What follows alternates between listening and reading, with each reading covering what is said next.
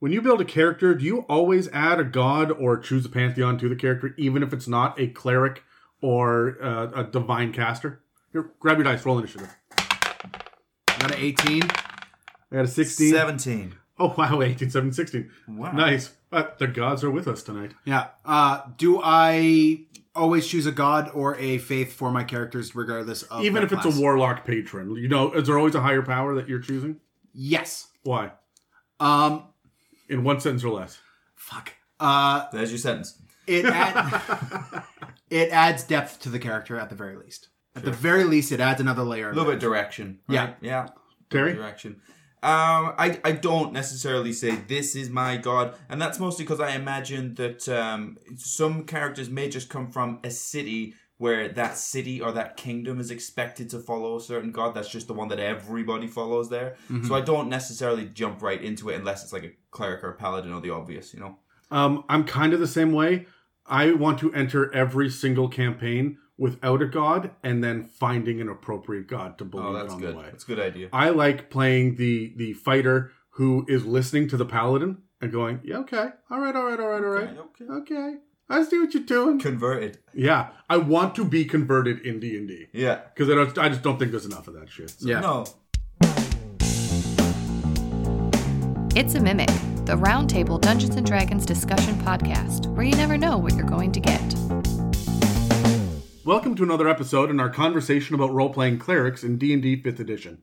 I'm Adam, and with me this week are Terry and Dan, and this episode is called Clerics Preying on the Enemy. They're not going to get better. I'm letting you know that. No. Please don't make them better. It was going to be Pray the Gay Away. But we didn't go yikes. I revel in the cheesiness when it comes to this stuff. I played in your campaigns, I know. I campaigned for these episode titles to be included for a long time because I love them. I chuckle to myself in my car all the time, every week. It took us nearly like 100 episodes to get to the point where we're actually saying the witty titles that Adam has put on every single episode. So many. From the first one. Because it comes up in my car. Like when I'm driving, it comes up on my screen. I'm always laughing at them. Yeah, my favorite was with the silver and the gold dragons. Yeah, because they were the chemical. Yeah, they're the chemical makeup. That was fun. one that was a very smart one. Because audio medium, we may have had to explain, but it's fine. Yeah, sometimes it's in the spelling. Yeah. And sometimes I change it on the way in what the title is, and that always fucks me when I'm looking at these notes. So good job, Adam, for setting yourself up and knock yourself down. So, speaking of disappointments, let's talk about God. Oh. No? No? All right. You should pluralize that. Gods. There you go. God. Yeah, let's talk about pantheons and Dungeons and Dragons. That's right. All right. So we have talked previously about the cleric breakdown. That's in the first cleric episode where we did life, light, and nature. And then the next one that we did covered all of that flavorful stuff that they have at the beginning of Xanathars, which is really useful and helpful. We had some strong opinions about those as well. And now I want to talk about homebrew gods and pantheons, because there's a big-ass list in the back of the player's handbook about all the different gods and how they interact. Yeah. Or not even really how they interact, but what their domains are, right? So we also have Eberron and Ravnica and Theros especially really breaks down their gods in a big way. I mean, the majority of the Theros book is all about gods. Mm-hmm. Sword Coast Adventurer's Guide is relatively useless except for geography and the gods. So there is that shit out there. And every time that they mention a new god, they list all of the domains, specifically for clerics and whatnot. How do you guys create your own pantheon? Have you ever done it? First of all, I want to grab dice for this. Sure. Have you done it? And when you do, what's your inspiration point? Where are you starting from? Sure. Okay. Natural 20. Natural 20. Holy shit. We got 3 20s. Fuck just happened. Okay. And I don't want to say it, whether or not it was divine intervention. I'm sure the gods have busier things to attend to. This literally just fucking happened. Yeah, I'm stopping everything. I'm taking a picture of the 2020. That's the end of the episode. That's the end of the podcast. We could go home now. We've done it. It's done. This is a. Did we ever? This is a 1 in 8,000 chance that we were going to do. Is it really? Yeah. Yeah. And we did it on episode 91. Yeah. Huh. So, well, I mean, we've rolled dice so many times. Sure. But did we ever agree what we were going to do if there was 3 natural 20s? I'm pretty sure that Brad's going to be pregnant by the end of this episode. Like, that's... Not Brad's wife. Literally Brad. So, I don't know what to do with this. Okay. We all have to re-roll, but... No, we're going to go to rock, paper, scissors for the rest of the episode. That's it. So For we can audio get it. medium? Yeah. Well, we'll just... It's just going to sound like we're sitting here like it's not a like they can bunch of see the jerks in a dice circle. anyway. Right? Yeah, but they could tell by our voices and what is going on that this is a real thing. Well, like we can... We'll do that... Yeah, but now it just sounds like we're a circle of jerks. Rock, paper, scissors, lizard, Spock. I love rock, paper, scissors, lizard, Spock, but I can never remember, I can't remember how shit. lizard goes. So Lizard bites Spock, gets crushed by rock, and I have no gets snipped by scissors. gets snipped by scissors. idea. Wait, because I think we play it different in England. Of course. Do you pronounce it spoke? No, not Do you not take lizard, away? Spock. Do you take away scissors and add the colonies? Like No, we go. It's stone, shears, and parchment, first of all. Boulder, parchment, shears. Exactly. All right. Okay, no. No, we go 1, 2, 3 show, but I think in Canada you go 1, 2 show. No, I go 1, 2, 3. It's up to debate. Just like whether or not we add a U to some spelling. Some people argue American. Some people argue the proper Queen's English. But No one says 1, 2, 3 show. It's 1, 2, 3 shoot, isn't it? God damn it! Why All would right. it be shoot America? Because you're shooting we don't shoot anything in this country. We shoot lots of things it's in this called country. respect. Canadians are some of the best snipers in the world. We shoot lots of The stuff in only this country. thing that I shoot is the shit. Anyway, let's get back to it. Okay. So, rock, paper, scissors. Who's going to answer this? All right. 1, 2, 3 show, I guess. Yes. Okay. Yeah. 1, 2, 3. Civilize. Well, Terry Terry going goes first, and then Dan and I'll rock, paper, scissors after that. Ah. Okay. What was the question? Homemade pantheons. Have I ever created one? No. That's because when it comes to D&D, I rarely complete things. So I have started, and it was based on... I like to do gods and things that are divine based on things that are already within human nature. And so I kind of went down the path of emotions, and the idea being the gods are all based on various emotions, but you have to keep them in balance. You can't run away with one. So you need to use all of the emotions. You need to feel anger, you need to feel joy, you need to feel sadness, so that the gods get, like, it's like praying for them, that they get their time in the limelight. But if you go too far down one path, it will consume you. And these gods are not necessarily good. They're like neutral. But they want to consume you. So if you become too angry and you stray down that path, that will consume you, and that will become your story of what you do. Kind of off there. I really like that, actually. Yeah, basing it off of emotion is unique, because I've seen Human nature. I've seen a lot of people like base it off of pre-existing gods, and then they just change the names. Right, the amount of Zeus equivalents. Yeah. Yeah, there's always a We've seen lightning god. enough of Ares and Yeah, Mars. and all dude in a toga with a white beard walking across the clouds, right? Yeah. Yeah. I see that a lot. Like, and we don't necessarily. I mean, Theros just came out, and it's a great campaign setting, but there is. I mean, it's Greek. It's Greek. It's very much Greek and Roman mythology. So, yeah. Anyways, Adam, you and I have to. Yeah, all right. Rock, paper, scissors. 1, 2, 3, shoot. What was that, Dan? That was the scissors. All right, fine. You go first. Okay. Yes, I do, and what I typically base them off of is the alignment chart. The alignment chart is That's old school D&D. it is old school D&D, and it is just second nature to me to base things off of it. That being said, with my homebrew world that I'm still building, when I have a moment's break in my mind and I want to tackle it, is called Garen Genis, and we've mentioned it before. The gods in that world are kind of a mixture of basing them off of the alignment chart and Shadow of the Colossus. So the gods are these, dozens of stories tall stone monstrosities that are literally walking the earth. Mm-hmm. So what I did with that is, depending on what their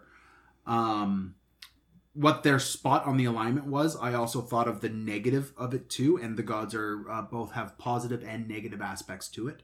So like the god of order is also the god of currency. So the god of trade and barter is all the same god. And his people run the bank and are usually a bunch of assholes, because they're just about, making sure everyone's in the black. Whereas like the god of the chaotic good god is a wolf who is in constant struggle with the chaotic evil god, I think. It's been a while since I built it, but it's this constant struggle over this piece of land, and it's a wolf, and I think the other one is a bear. So and they're constantly fighting, which is cool considering they're stories tall things, but they're all based off of the alignments and like chaotic good is nature, chaotic evil is destruction and hell and fire and all that. So Man, I've said it before. Going the deific route, going the pantheon route in D&D is one of my favorite things to do in this game. So I tend to put a lot of work into it. Yeah. Right? It's usually one of the first things I build in a campaign. Whatever you enjoy, take a deep dive into it. And it usually means that when you're playing somebody else's game, you'll experience something that much more depth than you yourself wouldn't necessarily explore as much. So. Well, Adam, when I joined our game with Adam way back when, and he handed me a Bible and said, my players haven't read this yet. No, he said, my players haven't read this yet. I don't think anyone will. And I went, it's a Bible. Yeah, I'll read it. It was like 90 pages of like scripture. And I worked my way through it. And then I started sending Adam questions. And then we played like 4 sessions and very little God stuff was popping up in those sessions. And then I started sending Adam questions and then more God stuff started popping up and more. Yeah, nobody gave a shit, right? Yeah, no one gave a shit. And then I was just like, look at all this stuff. And then my favorite part was when I looked across the table and went, oh yeah, no, here's the answer to this one thing. And you guys who had been in the same campaign for 2 years hadn't made that connection. No. And it was in the Bible Adam gave you in like the second session. I'm not very good at D&D. That's a level of homework that no player should be expected to do. Yeah. These were my notes for my shit, and then I got bored on a weekend with nothing to do. And so I sat down and I'm like, okay, well, if this is this and that's that, and these are the relationships between them. And so I started to build from there. Yeah. So is it my turn? Yeah, it is your turn. Okay, so I have been really disappointed with the D&D gods because I don't believe that they are gods. I think that they are just superpowered aliens that live in that realm over there that like to swing their dicks around sometimes and tell people what the fuck to do. Scientology. Yeah, there we go. Don't sue us. Yeah, there we go. So, fuck you. That's the third time we fucking done that. We call them out, and each time Adam and I don't sue us. Yes, specifically Scientology. Yeah. And it's always you that brings it up. What are they going to do? Well, sue us. Yeah, yes, they will. And if they show up, we rolled 3 nat 20, so we're invincible today. Yeah. Anyway, so my big thing when I build a pantheon, my gods that I want to build, I look back at what people used to worship. Right? We're dealing with medieval times, and not just medieval. Sometimes it's Roman or Greek themed, like with Theros. Like we have kind of these old school inspirations of previous civilizations and the gods they believed in. But I like to go back even further to Mesopotamia. Right. To when all of the gods had one syllable. Like I pray to Ig. I pray to, Bo. Right? And these old school, like pagan, scary gods that lurked in the darkness beyond your campfire, right? And what did people pray to back then? They prayed to the very basic things that they understood, which was rest, war, land, sea, air, like the 4 elements. Fire was a big thing that people prayed to. The sun, the moon, that kind of thing. And then I always try to add an extra layer of metaphor to it. And so I created my own gods that live above the D&D gods. Who created Corellon? It always pissed me off that Corellon just was. Yeah. Right? There's no actual beginning to the D&D pantheon, and I keep waiting for every edition they do. I'm like, are we going to get the beginning of the gods now? Is this what we're going to... No? All right. So we're just going to dick around a little bit more with the weave, and it's a spell plague. Cool. All right. Yeah. Maybe they don't know. I think that they're leaving it purposefully vague because if you create it, then people will try to fight it. Right. And in previous editions, they have given us stat blocks for gods. This is a level 53, and they used to give, Dan, correct me if I'm wrong on this, they used to give class levels to it. Like this is a level 21 paladin, 38 sorcerer, and 17 wizard. Really? You sit there and be like, what the fuck am I looking at here, right? Yeah. And people would try to kill them. You would play epic level campaigns where you get up to level 50 so you could wipe out a god. And that was always the goal. And they've gotten rid of that now. Well, the other thing was mythic level play, which is what post level 20 was always called, was horribly unbalanced. So a lot of people would get up there to fight gods and stuff, and they'd have the most ridiculous characters. When you can teleport across the world in a blink of an eye and one punch the Tarrasque out of existence, why can you not just you are one of the gods now, right? And and then you're just playing a game of god level political intrigue, which I mean is fine if that's what you're interested in. But do you guys have any tips or tricks for when you create a pantheon besides where you start from? Do you have another layer that you add to it? Yes, for sure. One of the things you should really be mindful, if you are building a homebrew campaign and you are building your own pantheon from scratch, you have to make sure you include all of the domains. So if you build a pantheon and figure out that none of my gods are trickery gods, rebuild your pantheon or figure out some way to put the trickery domain in. This is mostly because if you are going through the effort of building an entire campaign world and campaign setting, not just an adventure arc in a custom homebrew world, but like a fully fleshed out world in and of itself, you might run 1 or 2 or 3 campaigns in there. You're going to want to have options for players to build the characters they want to play, right? We always are harping on the thing of not being adversarial DMs, actively not including full sections of the book that someone might go into, and like unrepentantly doing it is adversarial DMing. Yeah, just before dice are even rolled. Look, the first thing that I said to Dan when he joined our campaign was, hey, look, just so you know, resurrection magic is not on the table, and teleportation stuff is a little bit wonky. Things work differently, and I tweaked a bunch of spells and stuff, but there was a reason in world. And that shit is slowly unlocking as the campaign goes, right? Exactly. Yeah. And so that's the idea of the discovery of this magic. So there's a purpose behind it. If you're just saying, hey, you know what? No monks. I just don't like monks, so no monks.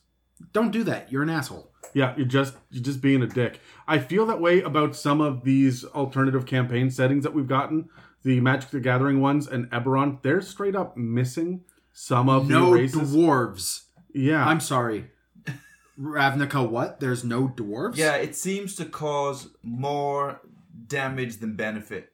It's like when you're weighing up the pros and cons, it's like, okay, I'm sure there's a reason and maybe I can see why, but the amount of backlash you're going to get and the amount of things that have been removed because of this, it doesn't seem worth it. Yeah, the fact that they take out dwarves and then put in elephant people. And I understand it's part of the game and it's like part of the card this is the setting that they have where there are no dwarves in this. But sure, that's come fine. on, man. If you're going to try to make a D&D thing, at least have the core D&D races in there. I agree with that.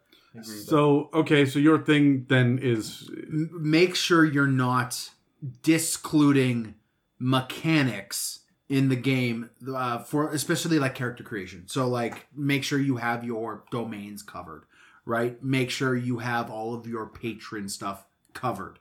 Missing a domain is the same thing to me as missing a school of magic. Yeah, it's a noticeable void, right? It is. The other side of that coin, when we start talking like warlocks and patrons and stuff like that as well, you run the risk of having your patrons and everyone interact really weirdly in your campaigns if you just don't include full-on things. Right. And the second you're removing patrons, that's when you have players coming up to you and going, hey, can we custom build one? And especially if you are a new DM or you are just a novice DM, don't build a subclass. Don't homebrew your own subclass. Don't do that.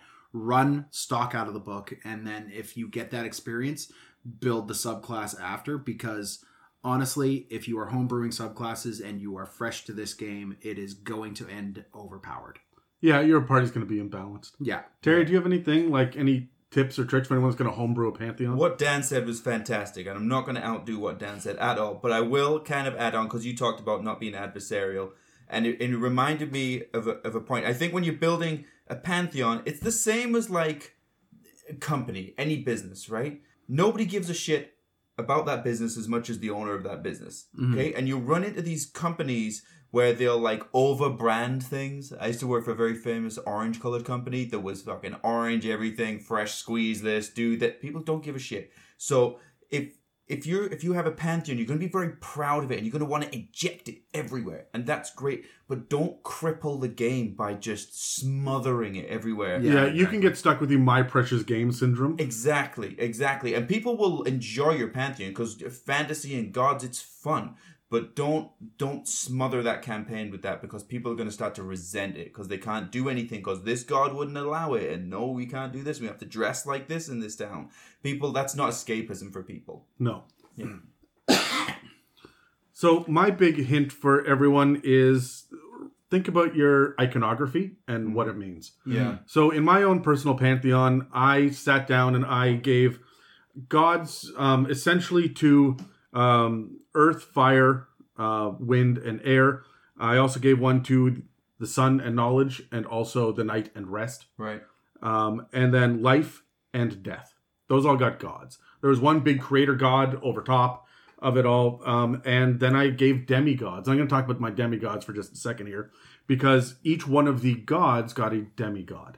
And the demigod of, so there was the god of air, got a demigod of things that could fly. But also, they're going to get the demigod of sound, because it occurred to me that everything that can fly makes a definitive sound. Right. Mm-hmm.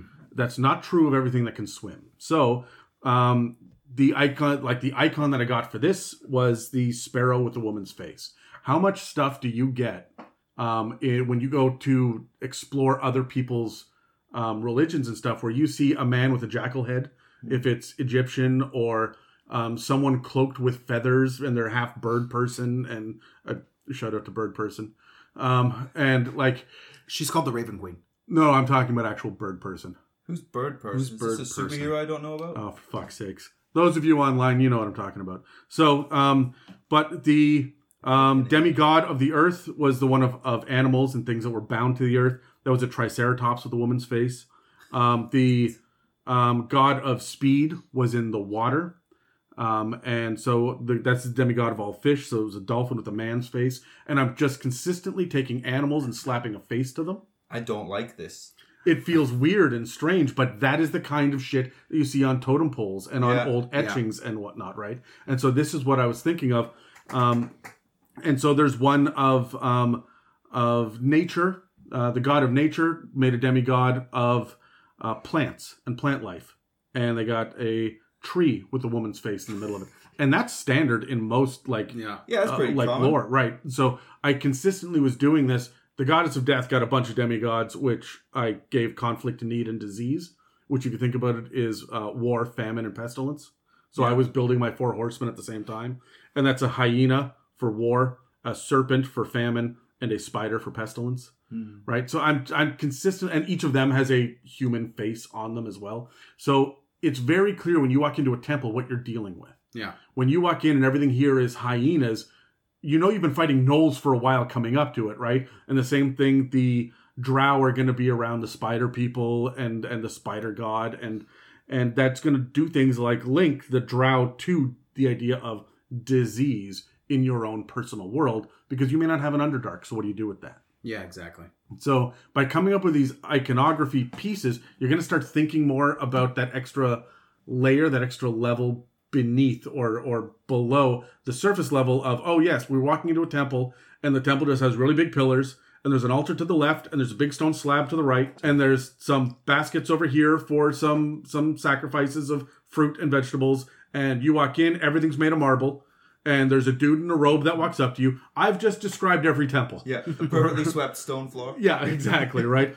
Sometimes the lighting is very good, and sometimes it's very bad, and that's how you can tell if it's good or evil, right? And so these are the majority of your pantheon, like your homebrew pantheon temples and locations. But the moment you start to give actual iconography to your gods, they're going to be easily identifiable to the point where you can pass totems or people that have little necklaces that are in the shape of a dolphin or a shark if it's the war side of speed or right. like You're whatever it is. literally giving a face to the name to your players, which is going to help flesh out your campaign world so It much more. makes it more memorable because they're not going to remember the bullshit names that you came up with. Yeah. Right. And that's my other thing is don't give crazy 14 syllables of a name with 6 different titles, and like it's too fucking much. That used to be called by a different name. Yeah. Yeah, exactly. So I do like having the idea of there being these interactions and relationships between the gods. I think there should be. The gods are a family. So when you are building this, that's why I built my Bible. I wanted to see them interact with each other. Yeah, fair enough. And my Bible was the creation myth of the gods, and I wanted to end with the creation myth of the demigods, and then the gods leaving. But I needed a reason for them to leave. And it's got to be God level shit, because they don't give a fuck what bears are doing. Right? They're shitting in the woods. That's how we made them. Right? So I don't give a fuck. The other gods that I didn't make keep fucking around. Right? And so one of the things that I was thinking of was fire is war, usually. And but it's also destruction. So how can I make this a good god? It's also passion. And when fire falls in love with nature, it ruins nature. And the rest of the gods imprisoned the fire god. And that's why humans didn't get fire until later. Because the fire god burned down nature's domain because he was in love with her. Right. That shit was... You could just keep going with that. Yeah, and it's just simply by knowing what my icons are, knowing what the... And I'm just telling a story. Yeah. I didn't go into this. I'm just like, what are the domains? What are the things they're going to do? And then I slowly start to push them together. Obviously, the fire one is forge, but also war, right? This is just the building up of it. If you are building your own homebrew world and you really want to add some life, the gods are going to come in, and you have to start with the understanding that we are approaching gods much like Roman and Greek mythology, just much like, where the gods have personality, and the personality amongst the pantheon is different. Having your icons is going to help influence that. Having your domains is going to help influence that. And having their alignment ideas is going to help influence that. The one thing I would encourage as well, on top of all of this, is we always attribute gods to being unknowable, unfathomable, all that other nonsense. But if you have personality, they can be known. So if they can be known and they have personality and all of that stuff is put in together, one of the things I've seen pop up on a lot of tables is all of the gods are capricious, all of the gods are evil, all the gods are selfish. No. Please, friends, if you are building a campaign with your own pantheon, make sure that there are evil gods and good gods. And there should be there should be at least one completely altruistic god.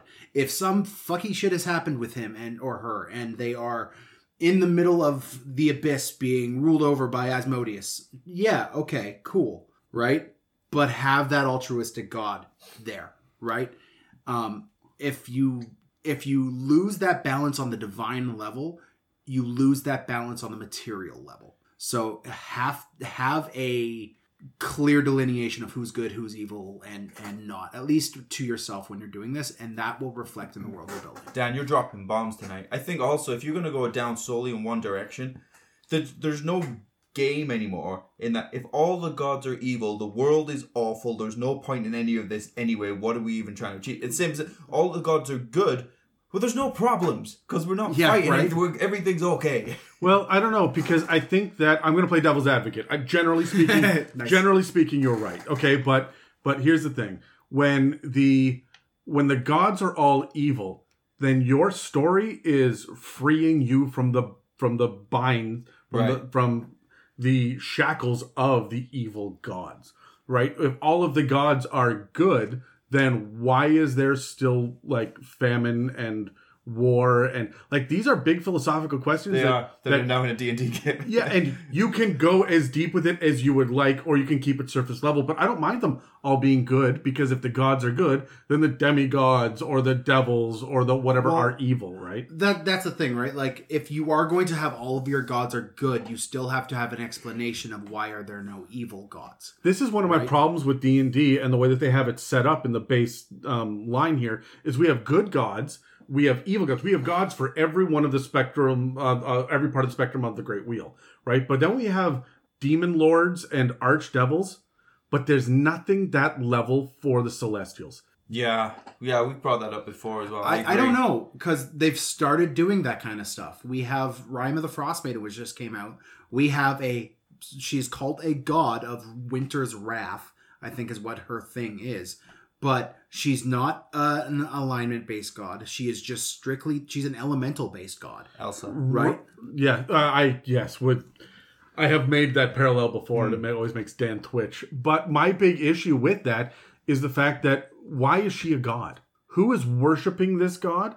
Is she just not a powerful person that, spoiler alert, you're going to kill by level 9? Because if that's the case, is she a god? Or does she and this is my problem with D&D gods, right? That's why I had to make my own that oversee these grand broad like themes and whatnot. Yeah. So that we've got the god of fire who is going to reign over everything lower planes as well, but not be evil. There just has to be a place for evil creatures that have been corrupted. So they live here. The goddess of death is not evil. She's as neutral as it comes. She's just really sad. Right. Because she can never enjoy life and not even, I don't want to say random or chaos, but spontaneity. Everything, every day is the same as the day before, and everyone bemoans her and hates her. That's a sad existence. Yeah. Right? And so, in my world, my campaign, she's wiping clean existence to start again so that she can be a different god. Because she doesn't want to do this anymore. Unfortunately for the mortals that are on the world right now. Suicide. Yeah. Yeah. Well, unfortunately for the mortals on the world right now, that means our existence ends, and of course we're going to put up a fight. Of course. But and her perspective is, that's okay. It's all right. I'll make more. Yeah. I just can't make when I'm the goddess of death. So trust me, right? That is a horrible gray area D&D campaign to be in. And this is, and it's because I sat down and I went, okay, so what is the relationship between the goddess of life and the goddess of death? They're sisters, and they work together to give a life cycle, but they're always on opposite sides. Like that's got to be hard. Adam, this is deep. Well, when you start to deal with your pantheon, this is the big question you start to ask. You can't just say, "Oh, this guy looks like Thor, but he's got fire powers." Yeah, right. And so I don't care. Yeah. Right. Just use Thor or pick one of the many gods provided in the back of the book, and they're actually really fun. I kind of want to play an Egyptian campaign because they give you all the Egyptian gods. When I was in school, studying ancient Egypt was my Right. favorite thing that we did. Right. Yeah. I see the back of the book of the player's handbook, and I see the gods. I did not know Oriole was part of it. Yeah. Right, and there she is, right at the top, the goddess of winter, neutral evil, nature, and tempest. I like how it's suggested domains. Yeah. Yeah, right. But like, I look at the lists, and there are some notable inclusions. Like, they included the gods of Dragonlance, and when was the last time we had a Dragonlance book published? I figure it's going to come, right? It's gotta come. But some people are probably still playing in Dragonlance, and they are going to carry, Critical Role carried their campaign over from Pathfinder into 5th edition. That's why Serenray was there, yeah. Yeah, right. And so you do have to acknowledge these things and what's going to make it easier for you to port your Paladin over, right? So I understand why there is that. It's weird that they included some and not others, but I believe the Eberron gods are in the back of the player's handbook too. They're back here as well, including the Dark Six and other faiths and whatnot. Then there's just the non-human deities, and these are the deities of just the races, which is weird. fun to pull on. But that's where you have your and all these other gods that are impossible to pronounce. But it's also weird that they don't get full pantheons. Oh, yeah. I mean, the Drow do, but the Durgar get 3. Mm-hmm. The Yuan-Ti, which are just cultists, you'd think they would have more than, I think they get 3 gods stock in 5th edition. And it's listed in the Yuan-Ti section of Volos, I want to say. Yeah. Like, it's buried deep. It's snake cults. You can go crazy with that shit. Yeah. Go Indiana Jones with that. You can have an entire pantheon with thousands of... How many different kinds of snakes are there? There's poisonous ones. There's constrictors. There's ones with the big cobra hoods. Yeah. We're not doing enough with this. There's right? ones that just imitate other ones. And we have enough different kinds of Yuan-Ti. Why do we not have all these different kinds of gods? Like, I get it for the goblin gods. Maglubiot's a piece of shit and came in and killed everybody else. Right? I get it for Grum. She's not going to suffer fools. He's got a handful of others with him, but he's not going to allow there to be a big pantheon. Right. Right? However, the elven gods get a big fleshing out. Dwarven gods do, but the halfling gods, they get like what? Well, Yondala's here. Yeah, that's the one. Right? And there are other ones that are around, but you got to go looking for them, and a lot of them are in Greyhawk. Yeah. Right? And so... Well, that's the way they built it way back in the day, right? Like, that's the way Gary Gygax built Greyhawk's gods, was he built it based off the races. That was his first focus. And this is, again, my problem with doing that, right? So because the gods are based on the races only, we get one god per race, even though you're going to spend the same amount of time as a human will playing this campaign, right? Yeah. The human gets a pantheon, you get the one, right? And you had better be that alignment with that domain in order to pray to them. Otherwise, you're fucked. If you want to play a chaotic evil halfling, you're not praying to your halfling god, right? So what the shit? Yeah. Why did we not get an evil halfling god? And we're just not getting enough. This is why I feel like we're always having to build more. And I really suggest the people out there do continue to build.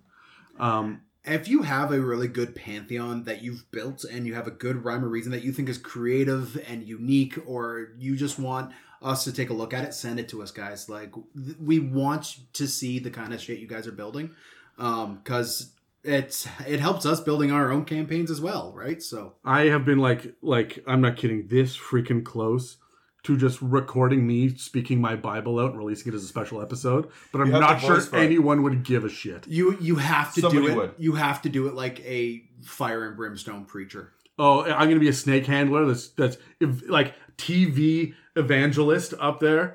Can I get an amen? Pretty much. And if you send a check for just $5, God. If you go to our website and donate, we can stay on the air for another 2 months. No, seriously, go to our website and donate. So, speaking of that, let's go to a commercial. Hey guys, Dan here.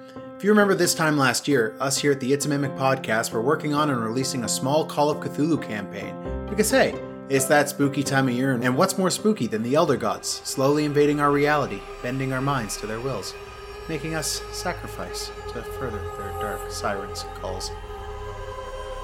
Anyways, by popular demand, we're at it again. This time helmed by the podcast's own keeper of arcane secrets, Adam. Starting on October 13th and then every 13th of the month for the next year, the story I started in Radiance, Yukon will continue towards a little southern rural town named Amelia. So make sure you download and listen to the many roads to Amelia. And if you're hungry for more Call of Cthulhu actual play, you can always refresh your lore with the Deep Dark of Radiance in our back catalog. Anyways, back to the show. So, I know that we've got to roll dice here again. Now, we're doing 3 different cleric domains, again, because there's a fucking million of them. But, and I think we're getting even more with Tasha's that's coming out. So, yeah. Which ought to bring us up to 13. I like clerics now, so I'm all right with it. Yeah, yes, very much so. But let's start talking about these 3 subclasses. So we're gonna do rock, paper, scissors again, so we don't touch our trinity of dice. We don't touch. Oh, sorry. Okay, hold on. Here's one thing that I didn't say before, Dan. I don't like using the Christian God and Bible as a backdrop or an inspiration, because it is, and solely because you can say Trinity all you want. It's one entity.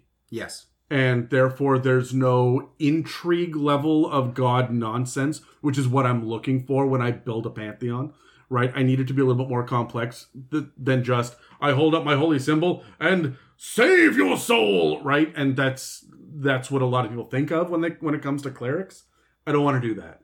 I want to do the people that are praying at the temple of Hera or Zeus or... Can I just say, and I completely agree with you. I very rarely put the Judeo-Christian God inside of my campaigns or a facsimile of inside my campaigns for 2 reasons. 1, exactly what you said. It lacks the intrigue, lacks the drama. But 2, I play with a lot of people who I go to church with. And if I'm injecting that into the campaign, considering the 1980 Satanic Panic and how the church perceives this game to this day, it cuts it a bit too close to home.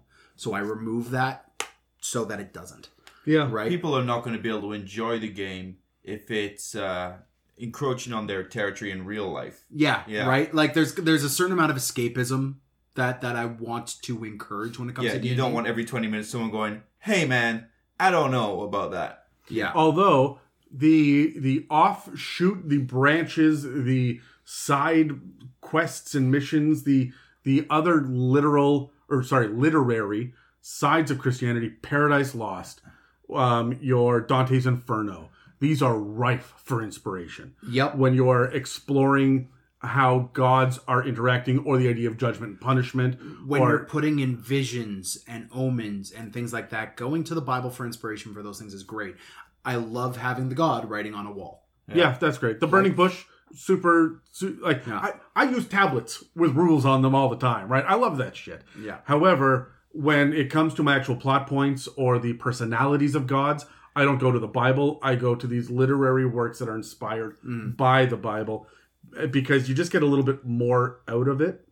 And as much as you can say the imagery of the creation myth, the Adam and Eve with the serpent and all that shit is great, or Noah's Ark and the two of each animal, as much as you can like pull on these, I find that it's so commonplace. I don't need to do that.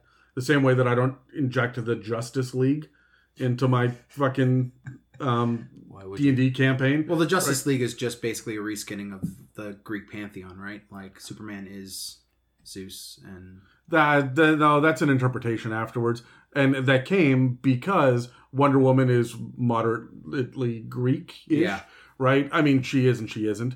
It's a little on the nose sometimes, but her main villain is often Ares. So, well, I'm just saying that the guys that made Superman and the guys that made Batman were not thinking about the Greek pantheon when they built it, yeah, right? But when they put together the ideal of the Justice League, they sat down and said, what other group of superpowered, characters exists out there? And they looked for inspiration when they chose the members of it. yeah, Right? So they grabbed the three big people that sell comic books, and then they started to add other ones after that, right? So then that's how they got their success. This is why we have things like the Defenders, which came before the Avengers and failed.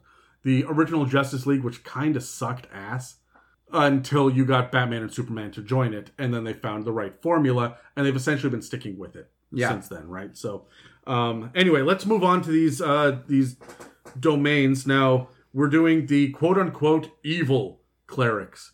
So this is war, death, and grave. Yep. That's what people think of when they look at these. I'm going to hard disagree Yep, me too. with them being evil, but I can definitely see why you would go that way and why you would choose these domains to play an evil cleric if you wanted to do that. Yeah. These are the three that you would really lean into. It's easy to do it evil. So, Yeah, I get it. So let's rock, paper, scissors to see who's going to go first. 1, 2, 3, go. All right, Dan's going first. Wow. All right, so Dan just smashed us both. with the rock in my hand, yeah. So as Carrie and I were scissoring. Continue. I'd rather not. Anyways, so I'm the war domain. I've mostly picked this because I've played one before. I love the war domain. Back in old school D&D, whenever I played a cleric, he was a cleric accord. Well, Terry just finished playing a war domain cleric too, didn't he? Loved it. Yeah. They're freaking great. And in my opinion, when you're playing a very combat-oriented D&D, they are the iconic cleric in my mind. Yeah, they're awesome. More so than like your life cleric, right? These guys are the ones I think of first when I'm playing a very high. That's a hot take, but I'll let you have it. Yeah. So Like I could take it away. as it says in the book, war has many different facets. It makes heroes of people. It also tears people down. And when gods focus on the idea of war, they tend to be these gods of battle and heroism and honor and strength, or the flip side of those traits. You have gods that in the book are included, such as Torm, Heronius, Cord. These are all war gods, whereas Erathnal, Grumsh, Ares, these are gods of just general war and battle. And then you get gods of conquest and domination like Bane and Hextor and Magubliet. And anyone using one of Dan's pieces of furniture. Yeah, pretty much. There is also other gods that are more thunder, lightning, tempest level gods that often include the war domain, because It's not uncommon to see the fist clutching a lightning bolt, and that's literally Hextor. No, I know, but it's not unusual to see that. Just people will latch onto that. It's a weapon in a gauntlet is usually. Sorry, Hextor is a gauntlet with arrows. I had to God, there's so many icons in my head I can't. Well, and Anyways. this is another problem with D&D is there's so many fucking gods that most people will just make their own because where do you start? Right, Yeah. and this is often one of those things I put in a package to include to my players at the beginning of a campaign, right? This is why I really wish that Sword Coast Adventures Guide had done a better fucking job with this shit. Redo it. Come on, Just- Wizards yeah, of the just Coast, give us- redo Just it. redo it. We'll take it. Give us a Forgotten Realms Gazetteer like we're getting with Eberron and Ravnica and all these other ones, right? And Exandria, like Yeah. we're getting it all over the place anyway. Let's Don't assume that we know it just because it's been the main edition for an edition. yeah. Because 3.5 was Greyhawk. They made the switch to Forgotten Realms for 4th edition, which bombed, right? So now we are Forgotten Realms is the main edition, or is rather the main campaign setting. We don't have any sort of real support other than what we're reading between the lines in modules. Give us a Gazetteer. Yeah. Anyways, War Domain. Gonna go over the spells that they get first for domain spells because that's a massive part of the domains that often gets overlooked. At first level, you get Divine Favor and Shield of Faith. Third level, you get Magic Weapon and Spiritual Weapon. Gee, I wonder what they're building you up to be able to do. Fifth level, you get Crusaders, Mantle, and Spirit Guardians. Seventh level, you get Freedom of Movement. Thank God. Such a great spell. And Stone Skin. Ninth level, you get Flame Strike and Hold Monster. Yeah, you're out there to wreck shit. You're out there to ruin awesome. someone's day in the name of your god. Just trashing shit all over the Yep. place. Well, hold on. What was that? Flame Strike? Yep. I would, depending on your god, I would let you change that. If yours is a nature god, like that's war and nature, or war and tempest, I would let you pick some sort of comparable damaging spell to fill in there. I'd also let you tweak the element of it in a way. So, for those who don't know, I'll just go over it real quick. Flame Strike is a 5th level Flame Strike is a 5th level evocation spell. You summon forth a column of divine fire that roars down from the heavens at a location you specify. Each creature in a 10-foot radius, 40-foot high cylinder centered on a point within range makes a dex save. They take 46 fire and 46 radiant on a failed save. Higher levels, it gets better as you And go. honestly, I would just have that be water strike or cold strike or whatever it is that you need to do, right? Yeah. To flavor it differently as you need for your own personal character. I think why not? Vines come out of the ground and inflict 46 poison and 46 bludgeoning damage. Yeah. Sure. Right? Stuff like that. Anyways, so you could not be a war cleric without the ability to wear heavy armor and wield whatever the fuck you wanted. So at first level, you get proficiency with martial weapons and heavy armor. So this is one of the reasons why I think they're iconic clerics in my mind. I don't understand why clerics just stock did not get heavy armor. That I understand is a holdover from previous editions, and that's why, but Because then they're going to sit there shoulder to shoulder with a paladin, and it takes away the uniqueness of a paladin. that's That's fair. right. And the fighters as well. Like, the clerics are already wrecking shit anyway. Yeah, your spells are going to do most of your damage for you anyway. I mean, most clerics are relying on Guiding Bolt and spiritual weapons and, Spirit Guardians and that shit in the first place. Yep. So, I mean, yeah, you're in there mixing it up, but you're not frontline. No. You're standing directly behind frontline. Yeah.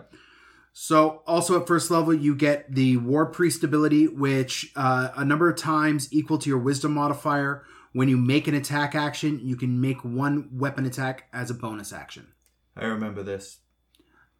This is really good if you are, slinging a two-handed maul or a two-handed sword or a two-handed axe, because often the bonus attack has to be a light or whatever weapon Or unarmed. or unarmed.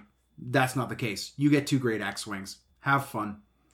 Yeah. Right. Barbarians eat your heart out. And this is wisdom. This is your main stat. So you'll be able to do this Four or five. 4 or 5 times a day. And you gain all expended uses on a long rest. That's the one thing. That's standard with Cleric, though. They recharge shit on long rests. Yeah. Right?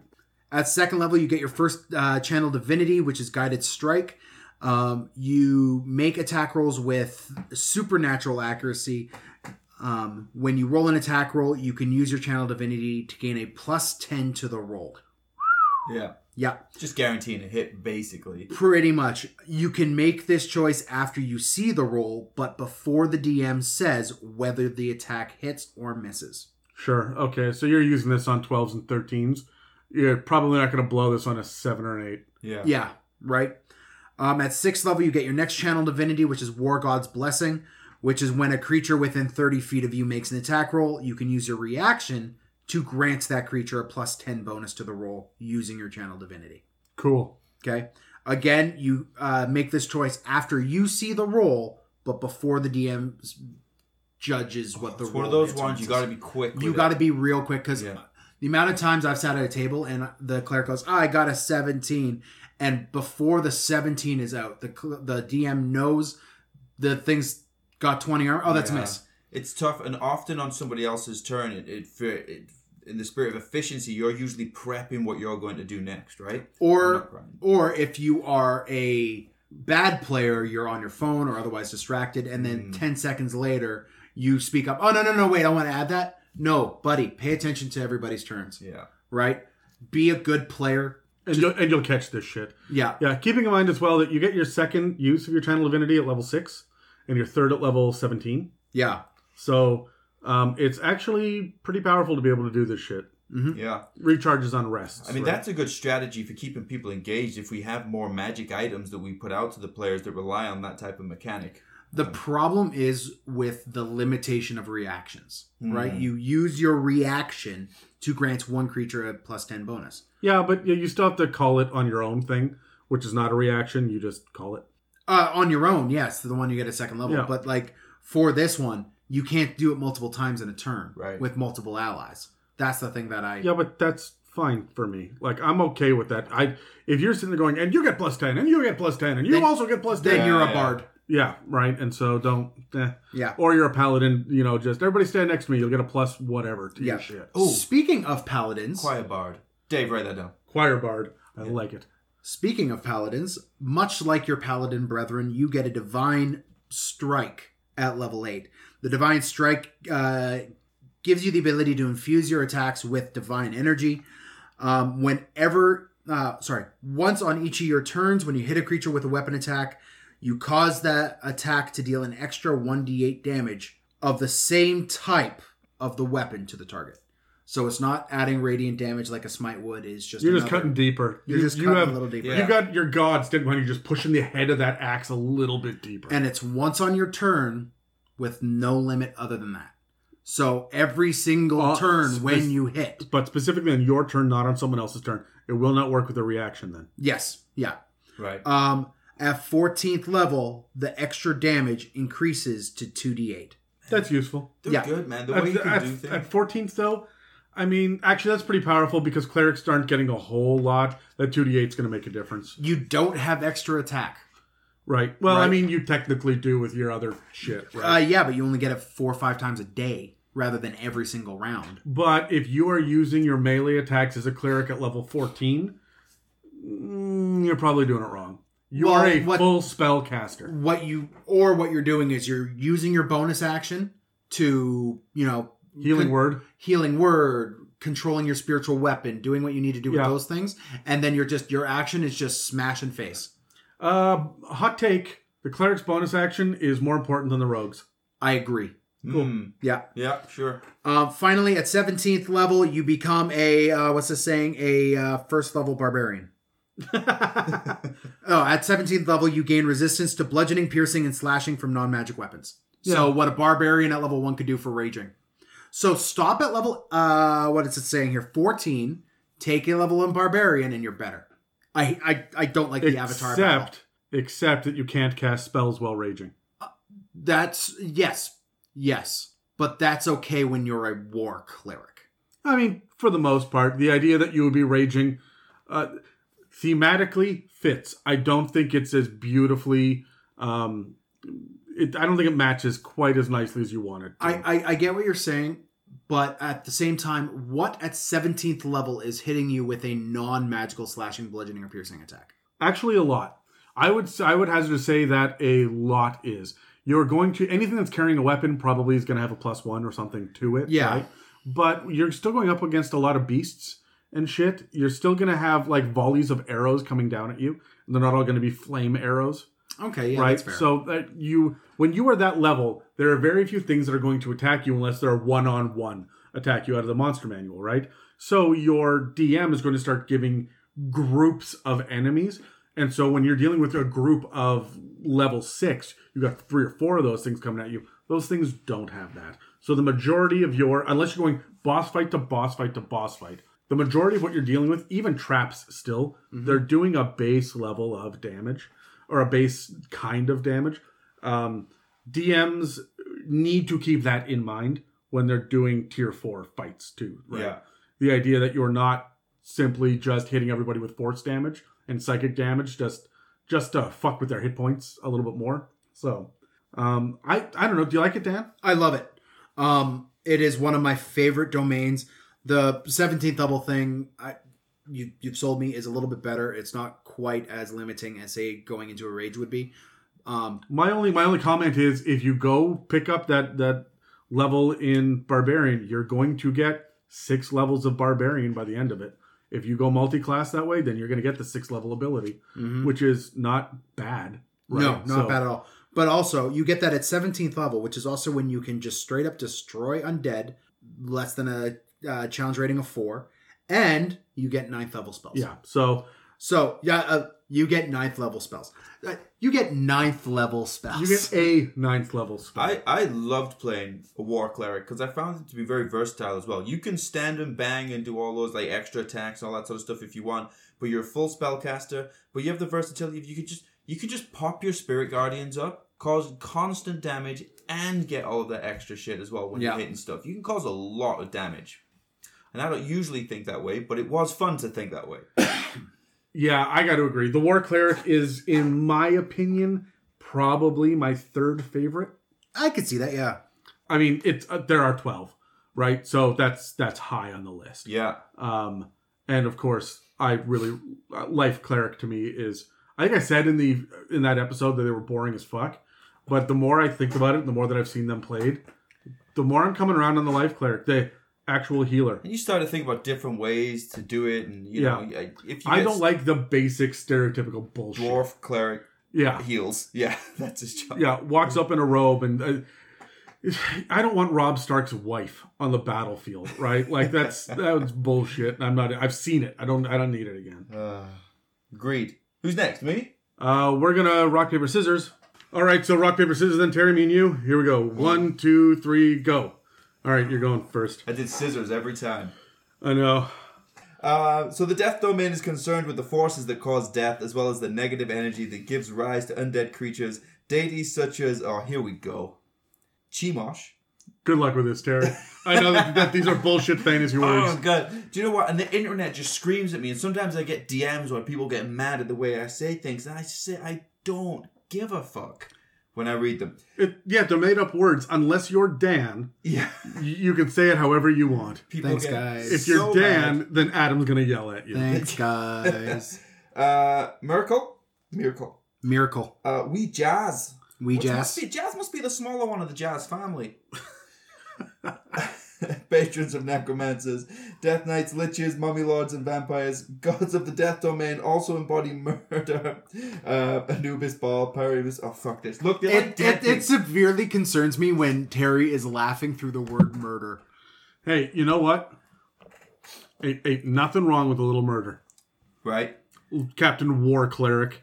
Groups of people all over the world gather together every week to pretend to kill things together, and then they go home as though it wasn't weird. Why? Why do you have to shatter this glass? Hey, man, I'm just not letting you live your life thinking this isn't something that it is, okay? All right, let's talk about their spells. So, first level, you get False Life, Ray of Sickness. Third level, Blindness, Deafness, Ray of Enfeeblement. Blindness, Deafness, I'm coming around to because I used to feel like it just wasn't working the way I wanted it to. I think I'm just going to get a little bit more tactical with it. But I'm glad that it's in there because it is useful. Well, you got to keep in mind, too, that this is out of the Dungeon Master's Guide. Right. This one is not technically 4 players. Right. So, this is one of the 3? How many classes are in the Dungeon Master's Guide? How many subclasses? 2. 3. Anyway, so... I don't know. I read 2. There's less than a handful of them, is the point. And the idea here is that you are going to build your arch-villain with this. Oh. So the fact that it's not blindness or deafness that the player is going to be casting so much as the villain will be, crippling the players. Right. So this is something that I think is a little bit more... Look, I ran an evil campaign with a death cleric in it. Loads of fun. But I think the intention is to use this shit against players. I agree with you 100%. I'm excited to play a Death Domain cleric though, especially because at 5th level you get Animate Dead. Now you're talking my language. And Vampiric Touch, as we heard pronounced once, is Vampiric Tush. I don't know if you guys remember that. I do. Vampiric Tush at 5th level. At 7th level, you get Blight and Death Ward. Man, I just love these spells. These are some of my favorite spells. Blight, you can't go wrong. I wish I could cast Blight in real life. Yeah. Okay, now Terry, time for an intervention again? Okay. Yeah. You're going to the dark place. Do you remember, this was about 1.5 years ago on the podcast now, that you drove up the hill towards Dan's house and you said, I'm looking around at all of these big houses thinking, it would be great. You could really keep people captive in a basement up here. Well, about 1.5 years ago, I was going through a real dark time in my life. It doesn't sound like you're over it, pal. But I forgot that I said that, but that is correct still. 9th level, we're talking Anti-Life Shell and Cloud Kill. Phenomenal. Yeah, that's a lot of fun. Cloud Kill is one of my favorite things. Yeah. Just to play. Cloud Kill is phenomenal. It's a lot of fun. Okay, bonus proficiency. So when the cleric chooses this domain at 1st level, he or she gains proficiency with martial weapons. That's important because I like to hit things with big hammers. Reaper. At 1st level, the cleric learns 1 necromancy cantrip of his or her choice from any spell list. When the cleric casts a necromancy cantrip that normally targets only 1 creature, the spell instead targets 2 creatures within range and within 5 feet of each other. Okay, sad part about this is there isn't too many necromancy cantrips. Nope. The not sad part is the ones that there is are pretty good. So, you're talking Toll the Dead? Toll the Dead? Yeah. Is Spare the Dying? A cantrip? Yes. Yeah, but is it I necromancy? don't know if it's... Yes. It is? Chill Touch? Yes. Chill Touch might be evocation. Is that a cantrip? I think it is. It is. It is cantrip, yeah. It's very good. I think it's a cantrip and I think it's necromancy. 1 second while we flip through pages in our books because we are reading and we don't know everything. If I remember rightly, it is. Chill Touch, necromancy cantrip. Not acting like I always knew that. I did my research before we did the episode, Dan. Then why the fuck did you ask? I don't know. You just like flicking through books and stuff, don't you? I just let you do I just it. like flicking things. Yeah. If I told you that... Books, beans. If I things, told you that four-letter it words that was... starts with B. If I said, trust me, Dan, it is, you would still check. No, I would trust you. Really? Yeah. That doesn't come up a lot in my life. People check things. God damn, Terry, that's dark. So not only are we having an intervention, we're having a self-esteem boosting. Terry, you are fantastic. I'm a beer and a half into this Mexican beer. Phenomenal beer, Mexico. Well done. Okay. Okay, let's talk Channel Divinity. So starting at 2nd level, we're doing Touch of Death. The cleric can use Channel Divinity to destroy another creature's life force by touch. When the cleric hits a creature with a melee attack, the cleric can use Channel Divinity to deal extra necrotic damage to the target. The damage equals 5 plus twice his or her cleric level. This is going to stack very well. So 2nd level, obviously it's not going to be too powerful, but it's lower hit points. It's still pretty good to have. But as you go up in levels, because it's double your level that you add into the 5, it's going to stack pretty well. Mm-hmm. Yeah, that's going to get out of control. By the way, sorry, I just looked it up. We named 3 of the 4 necromancy cantrips. The 4th one is called Sapping Sting, and it's from Explorer's Guide to Wildmount. Oh, okay. So, which is why we didn't get it, because I'm like, I'm sorry, that is not a cantrip. I have never heard of that. Sapping Sting. So because most people probably won't know about it, you sap the vitality. It's 1 action, 30 feet, vocal and somatic, instantaneous. You sap the vitality of 1 creature you can see in range. The target must succeed on a con save or take 1d4 necrotic damage and fall prone. I was going to say it's pretty shit up until that point. The spell's damage increases by 1d4 when you reach 5th level, 2d4. So you get 2d4 then. It grows like all cantrips do. Yeah, so 11th and 17th as well. I mean, if you can swarm that target with your party, you can get them prone. You're laughing, aren't you? So. Yeah, because everything's a crit then, right? Is there a save there? The con save. A con save or fall prone. Okay. Your spellcasters are going to fucking hurt. Yeah. Yeah, that when the barbarian runs up to the fucking mage. I'm taking that over Chill Touch every single day. Really?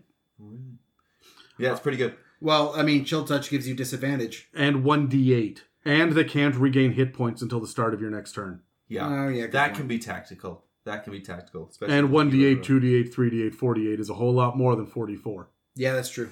So, I don't know. I can see the argument either way. Plus, Chill Touch, 4 times the range. That's true too. So You've made your point. I like Sapping Sting. I think it's flavorful and interesting.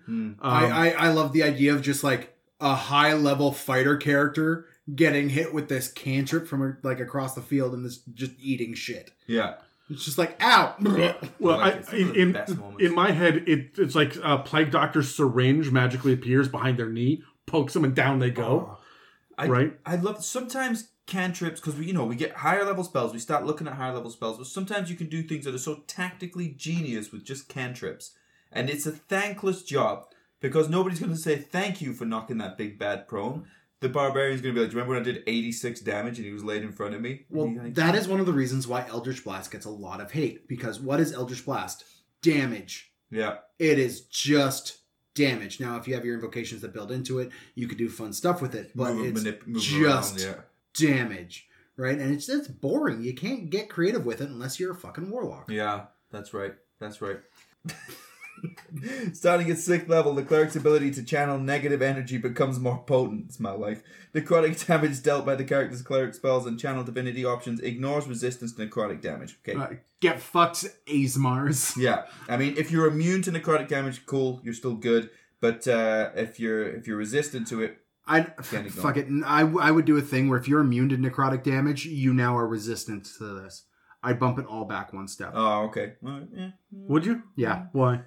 If it bumps back resistance, why wouldn't it bump back immunity? If you're immune to something, though, it usually means you're, like, made of that, though. Yeah, but you can be hurt with radiant damage, and that's usually what's healing you.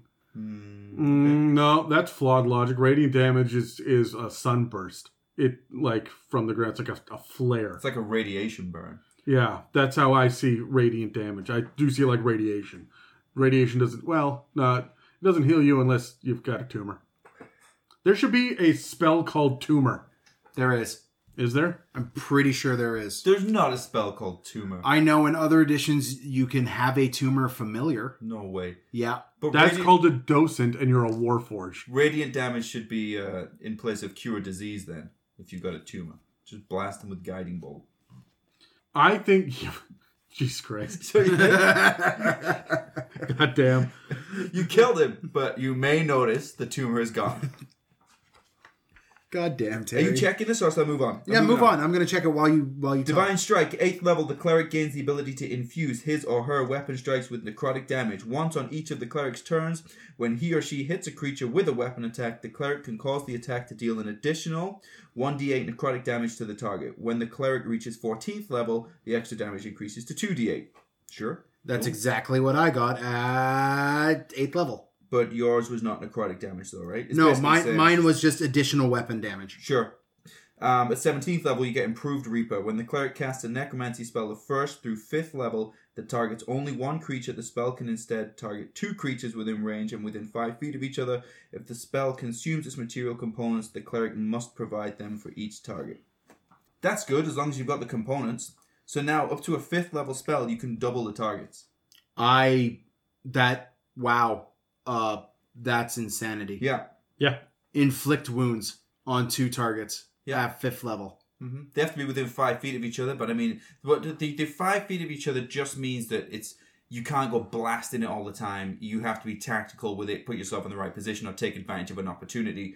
But it's really, really strong. And This I think works it's with limited. cantrips, man. Like you're standing across the hall from 2 goblins. Hit them both with Spare the Dying. Why the fuck not? Sure. Well, why'd you hit them with Spare the Dying? Sorry, hit them both with the fucking God the Dead. God the Dead. There it is. that is this. Animate That is dead? this subclass. Yes, Animate God dead? the You Dead. talking about? No. No, Fucking you say dead. Toll the Dead. That's Toll what the it's Dead. like, That's yeah. the word. Toll. God the Dead. God the Dead. The thing that came in my mind was cookies. 1, because I'm a fat kid, and 2, Toll Bridge. Or Toll House cookies. I'm not getting these links. God the Dead. Cookies. Toll Bridge. I don't understand it. Toll House cookies are a type of cookie. Like I've they're never brand heard of cookies. this before. Dan? Gotta brush up on my cookies. No, you really don't. Okay. This is one of those Dan links where every once in a while he just... When my wife and I were dating, because you don't get them up here in Canada, she would always send me Keebler cookies, like Keebler elf cookies, because I fucking love Keebler elf cookies. By the way, internet, I, Dan, love Keebler elf cookies. And if you want to send me Keebler Elf cookies from wherever you're at, I'll eat them. Right. They don't send us anything. They send us a lot. Yeah, we just don't tell you, Terry. we keep all the shit for ourselves. I've got like a That's fine. thing full of dice boxes and shit. Well, You guys need to stop sending Dan. Okay, you know who I'm talking to. Stop sending that thing, or at least start sending AA batteries because it's getting awkward at this point. I'm burning them out, so I'm grateful. Send me some stuff. Send Terry things that require AA batteries as well. Anyways, continue. Like a TV remote because my dog keeps using it. It's Terry. D-cells. D cells. Yeah. Yikes. If it doesn't sound like a diesel motor, he's not going to be It ain't going in. Terry's unhappy unless you've hooked up a car battery.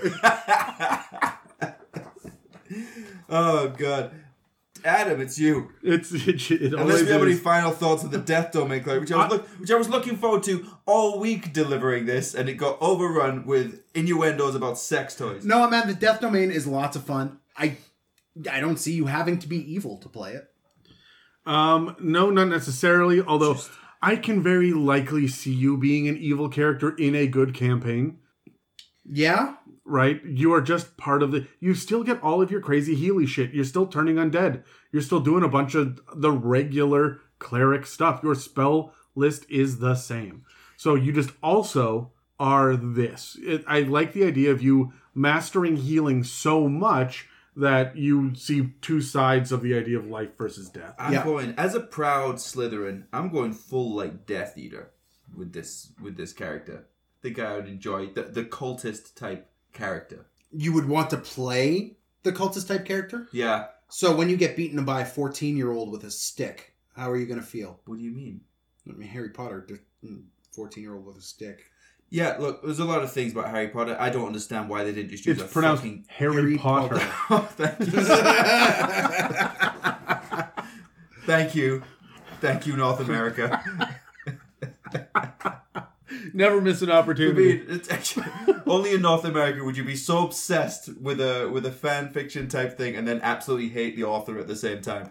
Yes, well, I don't. We're looking at you, Star Wars. I never understood in Harry Potter why they didn't just use a fucking tank or a fighter jet or something and just absolutely level those Death Eaters. I'm sorry. I love Dune. L. Ron Hubbard could suck the farts out my ass. I don't care about him at all. Was that L. Ron Hubbard? I thought it was Yes. Frank Herbert. Oh, it was Frank Herbert. Fuck, never I think mind. it L. Ron R.L. Hubbard was Battlefield Earth. No, That's right. that was R.L. Stein. Adam, It wasn't. Oh my god. That comic gave me goosebumps. Oh, you You didn't see that. My eye just twitched. So weird. Fuck. Okay. All right. So, Grave Domain Cleric. This is going to split the difference between your life domain and your death domain cleric. The Grave Domain is a lot of fun because it is not your running around with your army of skeletons, which is what you were just talking about. You can animate dead and shit with yours. yes, please. This one is more about the guardian that stands between life and death. The basic idea behind a Grave Domain Cleric is we are living, but we're really just renting existence, and all things return to dust in the end. It's not quite nihilistic. It just sees the grand view of things. It's way, way up seeing the big picture, and we're just here for a short period of time, and our gods are going to allow us to either stay or leave depending on what they want. And you have a little bit of divine favor with them to be able to do some special things. I want you to think of things like the Undying Court from Eberron, if you guys listen to the Eberron series. Hades, Anubis, and Osiris. None of these are evil gods. They're just gods of the death domain. So that's exactly who you would pray to. Someone like that. And I was talking before about the goddess of death in mine, where she's just sad and she just is tired of this ongoing level of existence. Grave Domain clerics would really identify with that shit. Right. Their magic also allows them to stave off death, particularly for a person who still has some great work to accomplish in the world. This is a delay of death, not a denial of it, because death will eventually get its due. This is where Grave Domain comes from. So it's close, but very different from the Death Domain. So you get a number of different spells. At first level, you get Bane and False Life. False Life is underused. I agree. Yeah, after I've never used it before, but obviously I read up on it for the Clerics episode, and I think it is underused, yeah. I really like the idea. And as a dungeon master, I would be encouraging things where you have to sneak in behind enemy lines as a dead body. Or everybody lay down dead in this tomb while the skeleton army walks by us. Yeah. At 3rd level, you get Gentle Repose, Ray of Enfeeblement. At 5th, you get Revivify, because of course you do. And Vampiric Touch. At 7th level, you get Blight and Death Ward, which was the same for the Death Domain. Love me some Blight. And then at 9th level, you get Anti-Life Shield and also Raise Dead. Raise Dead is the one where you have 10 days to bring someone back with 1 hit point. They need to be able to live. If you're missing internal organs or things that like you do not regenerate their They body. need to be complete. This is the one that requires a 500 gold diamond that it doesn't consume, right? Yes. Oh no, this spell does consume it. Oh, it does consume the diamond. Okay. Yeah. So you get a bunch of different shit, including Circle of Mortality at 1st level. You gain the ability to manipulate the line between life and death, which means that when you would normally roll 1 or more dice to restore hit points with the spell to a creature at 0 hit points, you instead use the highest number possible for each die. So when someone is unconscious and you heal them, they get maximum dice roll to come back. So if that's relatively useful at low levels, but at high levels, when you're using your big, heal is a standard 70. 70, yeah. Yeah, right? I guess that's so. true, yeah. But you're like mass cure wounds and shit. They're going to get all of that banged up on their feet, ready to go again. In addition, you also learn the Spare the Dying cantrip, which doesn't count against your regular cleric cantrips. The thing that's useful here is that Spare the Dying is usually touch. This is 30 feet. Ooh. That's most places on the battlefield then, right? You know, Yeah. you're within 30 feet of most of your allies. And I mean, honestly, even if you have to move 30 feet, which is your standard movement for most races, you are going to be just fine getting there. That's 60 feet, Yeah. right? And as the cleric, me playing a cleric, I know I was a war domain cleric, but I was typically in the middle somewhere. I knew that was probably the better place for me to be. It's not like the rogue, you're kind of running around the outside a bit. I used your cleric like an anchor, and I made sure that he was always within 20 feet of my rogue, and I would be running circles around you every single battle as a rogue, but I always made sure I was within 20 to 30 feet of your cleric, just so if I needed that healing hands, I got it. Just in case Terry had a huge shift in alignment and decided to heal you. You healed me once with that character. Just once, though. And that was one of the 3 times you healed someone in that campaign. I healed people. I had to heal people 3 times? Yes, but they were all near death every time. You were just making it so that the player didn't have to go home and write a new character sheet. Well, that's very kind of me. Also, at 1st level, you get Eyes of the Grave, which means you gain the ability to occasionally sense the presence of the undead, whose existence is an insult to the natural cycle of life. So the idea is that it takes an action, and then any undead within 60 feet you can sense. You don't get to know what they are or any of their stats, and they can't be behind total cover or protected by divination magic. You can use this up to a number of times equal to your wisdom modifier, so 4 or 5 times per long rest. So that's moderately useful, especially in low-level campaigns, or when you are hunting down a demi-lich, right? Like, it's going to be helpful when you're doing dungeon dives into Playing tombs. Curse of Strahd, it would be useful. Yeah, It would up be. on you with stuff, so yeah. At 2nd level, your Channel Divinity, I mean, you already have Turn Undead, but you also get Path to the Grave, which, as an action, you choose one creature you can see within 30 feet of you, cursing it until the end of your next turn. The next time you or an ally of yours hits the cursed creature with an attack, any attack, not melee, doesn't have to be physical attack, any attack, the creature has vulnerability to all of the attack's damage, and then the curse ends. I like that. So, and at 2nd level, you can make one person super attack if you are ahead of the paladin in initiative, and they're going to whip out 4 or 5 different smites. Right, to go, like, it has to be the next attack, but if they're stacking that up... Oh, shit, if you have vulnerability to a fucking smite... That's what I'm saying, yeah. Oh, my God. Right, like, that shit can get out of control so quickly. I wouldn't be using this with a monk, because a monk is death by many little cuts, right? This is the barbarian super hit, right? Or, if you got someone else that's going to cast Disintegration... Yeah, well, is that for all damage, or is that next time you or an ally of yours hits the cursed creature with an attack, hard stop. Yeah. It's anything, isn't it? So that's a spell attack, that's a weapon attack, that's an attack, yeah.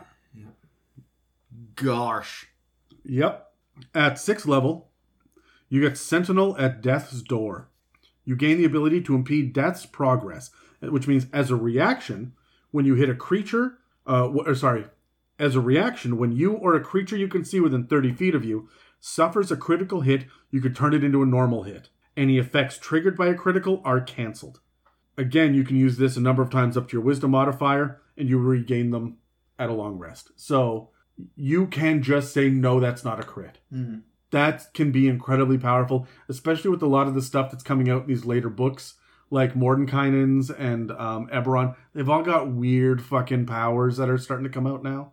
The Monster Manual, this is going to be really useless, because not a lot of things have powers that trigger on a crit. Right. There are some, but there's not a lot. Yeah. In the later books, you're going to run into this far more often. So if you're going to do any campaign module, I would say, after Tomb of Annihilation, anything that's been released since then, this is going to be more useful for you.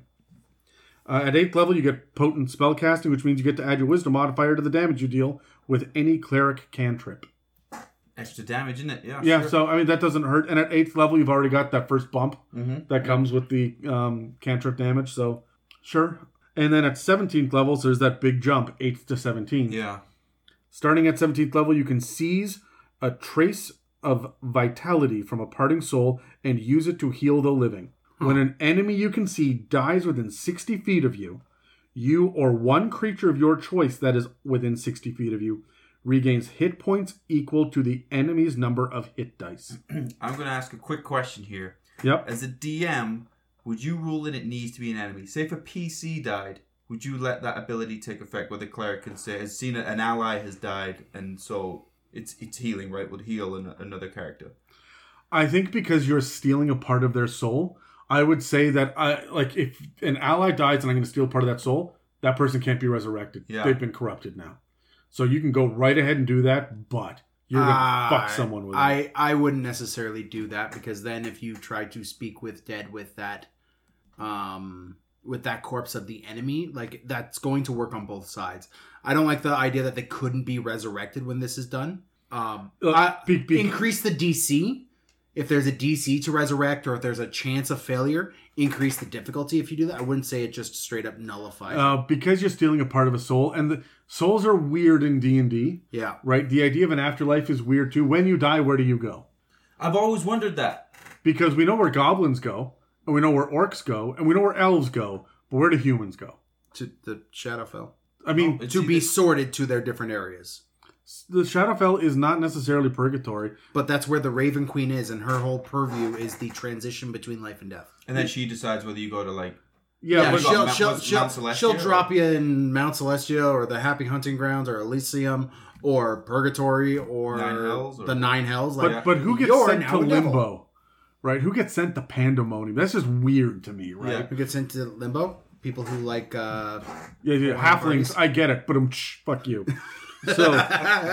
So keeper can be winners. Keeper of Souls. Of course, you can't use the feature if you're incapacitated, and you can only use it once on your turn. You can't use it again until the start of your next turn. So, but that means you can use it as many times as you want. There is no limit to this, which means that when someone drops, you can heal someone else.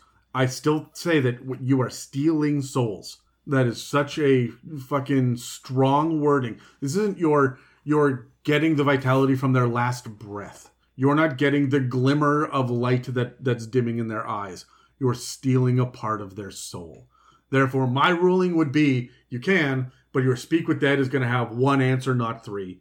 Your Revivify is going to last for a very short period of time. Like, you'll bring them back for a day, unless you do something big. You got to stack a wish on top of that, right? But it's 17th level, right? Yeah. You're getting that shit anyway, right? So I'm okay with saying yes, but be careful with this shit. Use it all you want on goblin minions, and use it on constructs, but I'm not going to let you do it on. Does an awakened table have a soul? Yes. Can you do it to a plant? Where we go with this, and can you do it to a If it has hit dice, yes. An awakened table, in Rime of the Frost Maiden, there's a bunch of awakened different animals. There's an awakened sperm whale. I'm glad you said whale. You made that I'm glad you joke said twice. I sperm. know. It's a mouthful, isn't Can it? you do it to an ant? Will that work? But Does like, the ant have hit dice? and the idea is technically yes, one. So Is when he a tree ant? Then yeah, of course. fuck you. So Do you need to go to your council of treants and talk for an hour and a half about whether or not you should talk about telling me to go fuck myself or... Shut up. So I don't know. I would get yes, I hear what you're saying. If it has hit dice, fine. But an ant does not have hit dice. It has 1 hit point, in my opinion. Otherwise, when someone dies in front of you, like, where's the nearest fucking spider web? I need to bring them back, and I got to do it right now. So what's within 60 feet of me that I can kill? Yeah. Right? To give you 1 hit point. So there are some things that just straight up have 1 hit point in some of the modules. And I would say that no, that there's no hit dice there. It is just 1 hit point. And if you're doing a massive siege type thing and you're using the minion rule from 4th edition where you have a bunch of things that only have the 1 hit point but they're like humans, no. It has to be something big, right? Yeah, well, I would just say that we're using the 1 hit point with the minion rules as a way to get past this siege mechanic. Yeah. Therefore, I'm going to look up how many hit dice a veteran has, or a mercenary, or a noble, or a bandit, or whatever it is, right? So a goblin minion with 1 hit point is going to have the number of hit dice that a goblin has if you're going to bring it back, right? Yeah. But it doesn't really matter anyway, because by the time you're 17th level, the difference between 1 and 6 hit points is negligible. Yeah.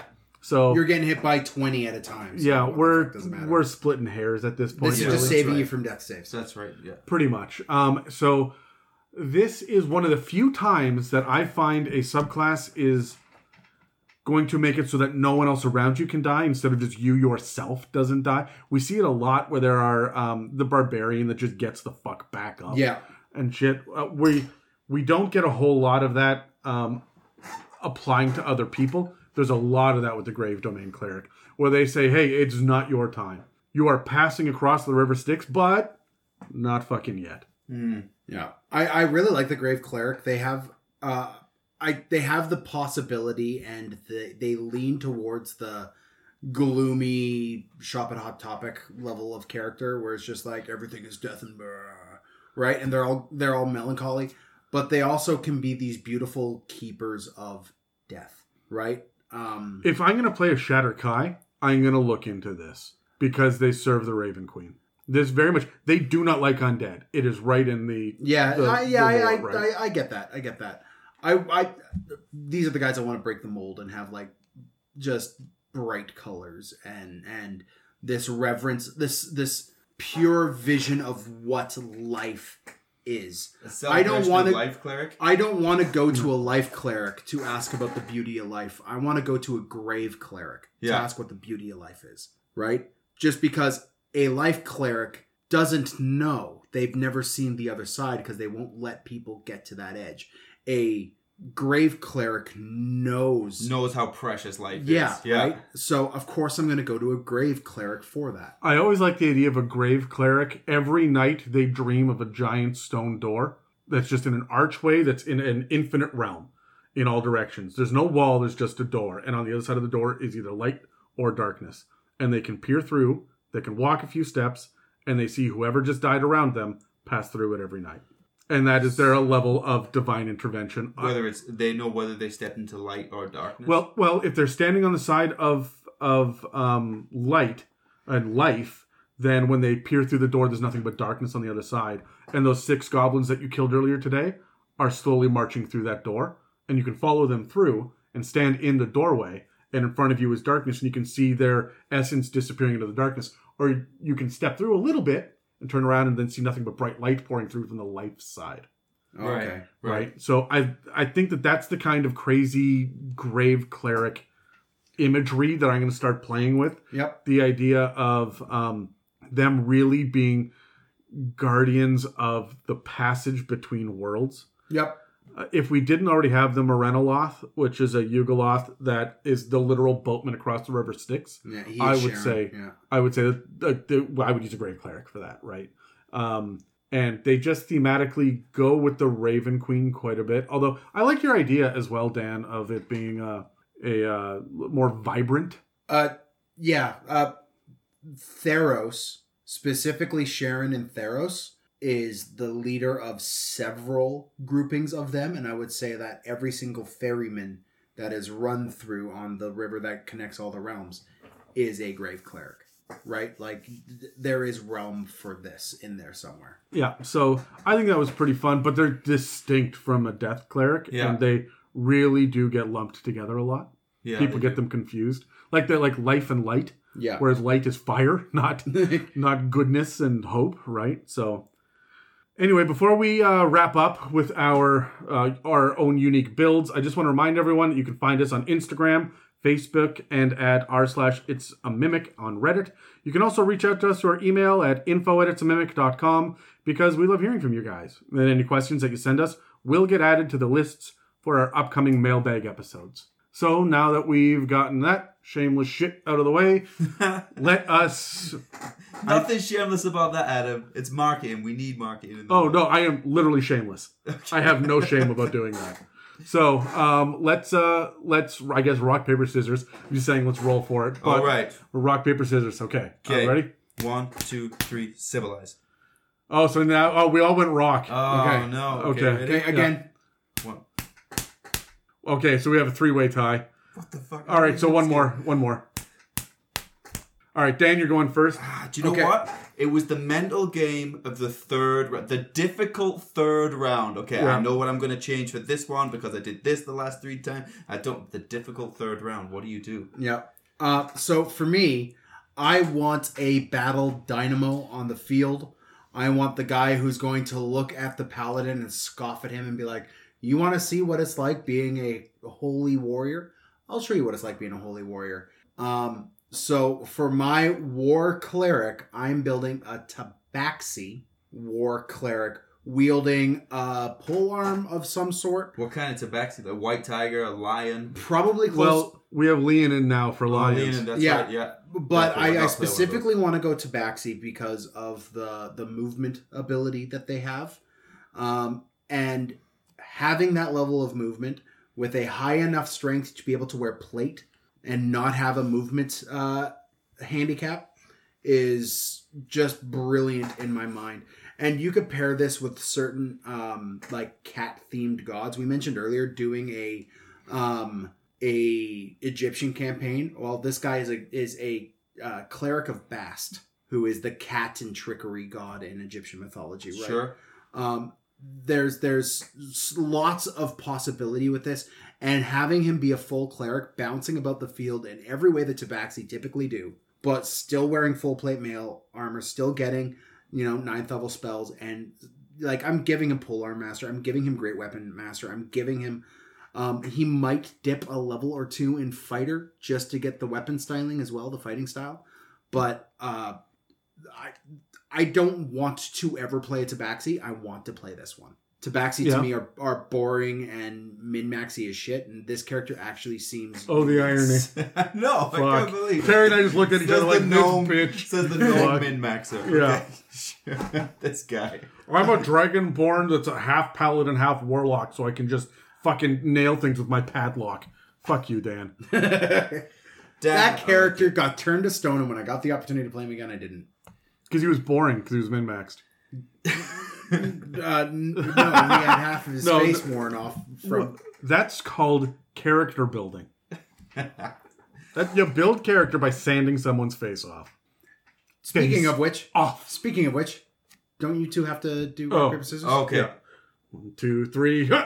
Yay, I'm going next. I suck balls. Yeah. All right, so I'm going next. So here's what I got for you. Hit me. I'm not so much concerned about the mechanical aspect of it. Remember when we did the episodes on elves, and the first one we talked about kind of the long view of life? Sure. And how they were all a little melancholy because they've been cast out of Corellon's presence, and they're not worthy enough, and they've been They've been given this long life to contemplate what it means to be. This feels grave cleric to me. The idea that, well, I'm here for now, but I will be returned to Corellon's grace when I get to it. And so I also like the idea of him being French and being a nihilist. Life is shit. Exactly. Exactly that. Because you dress like shit. Yeah. So. Shh. It will be okay. You will be fine. I don't know. Apparently, No, apparently I'm German now. You will be fine. Yeah. No, but I really French or like Quebecois? Oh, France. I like and they dress like in the finest high elf clothing and stuff as well. Everything is beneath them. They're looking down their nose, and it's just c'est la vie. Right? Like it's just another day. You are bleeding today. He's okay. I will. Yeah, say that more. I will bring you back. Le Petit Mort, anyone? No. The three French people that listen are like, yes. If they're French, they'll be like, ugh, your accent is terrible. No, but honestly, for me, just this snooty French elf. So a French elf. Yeah, check. Yeah. No, but like, I think that's loads of fun, and I'm probably going to dip into Bard just cause. Yeah. Just cause. And like insufferable Bard as well with this. If you go 3 levels or more, go like College of Glamour? Eloquence. Yeah, okay, cool. But he tells people, I am eloquent. Me? Well, I'm going to stick with the Death Domain Cleric. I like the idea of the creepy advisor, right-handed man type thing. You're Jafar. Yeah, kind of like Jafar. Yeah, Your Jafar. your Grima like Wormtongue. Rahadin as well would be a perfect example. That sort of terrifying guy in the background. With my characters, I typically don't like the big hero of the people. Like when I played Titus, he was the person that got kicked out because he was shit. You know, when I played Duke, he was the person that hid from the world and hid in tombs. You know, I like the Fuck, what was the name of your evil dragonborn? Slythe. Slythe. Dan, you never got to meet Slythe. Slythe was beautiful because he was so cowardly. He agreed with the strongest person in the room every time, no matter what. Yeah. Whenever there was a party vote to do anything, Slythe would just bow down to the nearest person. And he normally was bowing down to the Death Domain Cleric. Yeah, that's right. That's right. We never got to find out Slide's last name. Slide's last name was Skinner. His name was Slide Skinner. I like that. What? He was a druid, wasn't he? He was a dragon, but he was a green dragonborn druid? Yeah. Green dragon. But Yeah, green. That fits. he was just like, he was groveling all of the time. And when your back was turned, he would steal shit from you. Yeah. Like, he was Starscream. He was Star. Oh, fantastic! Serve you. My Yeah. favorite character. Yeah. Yeah, it was a lot of fun. So I can see you playing that That's what character. I What was the name of your war cleric? Azrael, Was it like It was Azrael, right? Azrael the Yeah. Forgiving. Yeah. He wasn't that forgiving. He wasn't that. Well, his line was always, "I forgive you," but the Yes, goddess yeah, that's doesn't or true. something. Yeah. And it was infuriating for the paladin and the wizard in the party, because every time that they fucked up, you were forgiving them for it. Yeah. Every time that they just made a different decision that didn't work out well, you would forgive them for it. And then you did it to my rogue, and I was just like, thanks, I guess. Yeah. I'm going to go get high and sleep with some hookers now. I hope you don't mind. Dwarven hookers specifically. Yeah. Yeah. Yeah, that creepy kind of right-hand Lucky. man, Death Eater type character. That's what I like. That's what I want. You're going to play Lucius Malfoy. Yes, but no. not as prestigious and elegant. No, Barty Crouch Jr. Lucius at the end, maybe towards the end, but yeah. Oh, yeah. What about Barty Crouch Jr., played by David Tennant, if you remember? Yeah. Yeah, I like David Tennant. He's good. Mad Eye Moody. Like he was Mad Eye Moody. Sure. Yeah. Sorry to break that spoiler.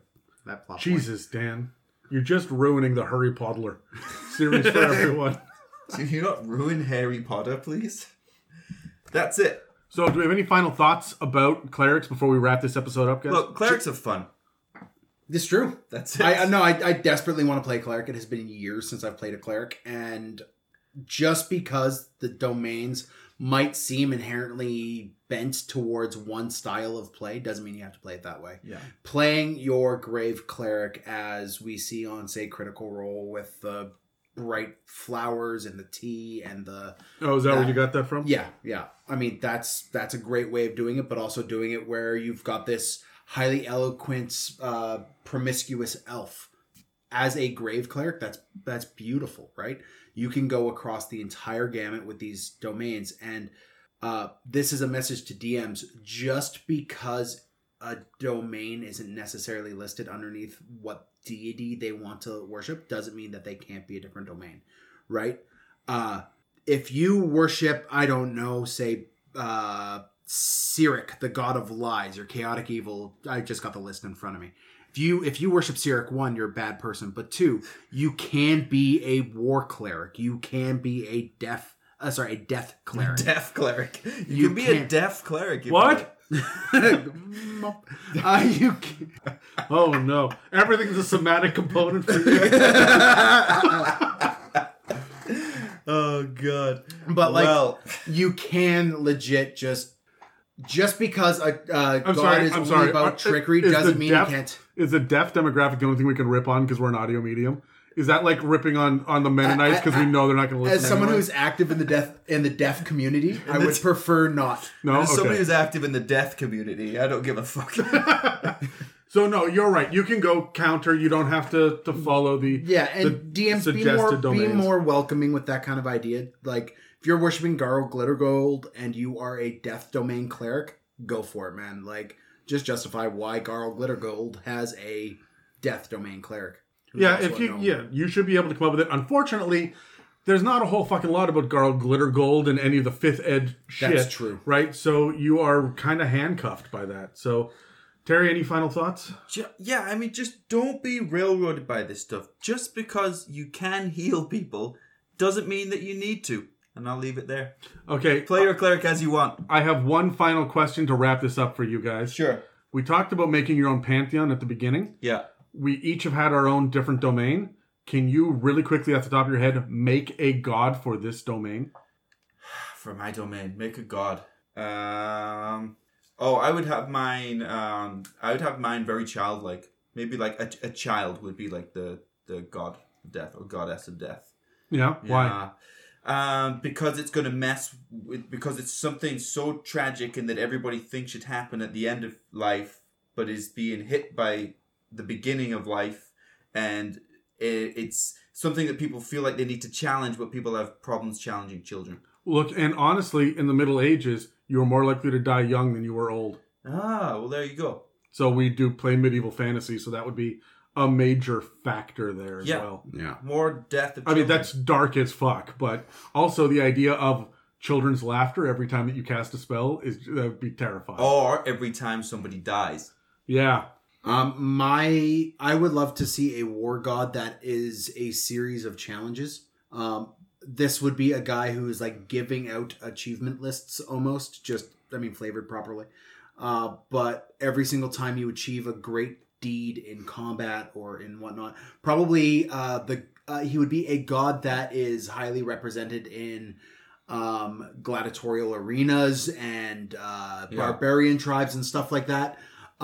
And I don't know why You're going to find banners for him in barracks for and soldiers. it's always a rhinoceros. I don't know why I'm stuck on the idea of a rhinoceros, but when I think of a war deity and its animalistic icon, I think rhino. And then I would have the character probably ride a rhino into combat. Like that sounds... I'm all over it. The Rhino Cavalry. Yeah, that sounds really, really badass Fuck, to that's me. good. That's really good. Like a rhino a barbarian black rhino tribe, cavalry. and you are the spiritual leader of your tribe. So good.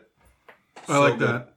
When it comes to the grave domain, for me, I would like to make I'd say goddess, just so it's different, because we don't really respect the two genders. Women. Yeah. Right? Or women, Terry. Fuck. Well, we learned another truth Dude, about I thought Terry. that's where he was going. I was going to correct him. So, anyway, I think that That's just... I would like to make the goddess of doors. And doors with a D, Dan.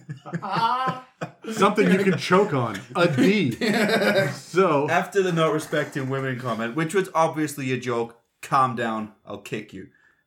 women. Anyway, no. The goddess of doors, who her domain, her actual realm, is simply just a small circular room with how many different... there are 16 realms on the Great Wheel. Yep. So you come in through a single door in the middle, and then she passes judgment and lets you move on to one. Or you can sit here for a moment and wait to be revived.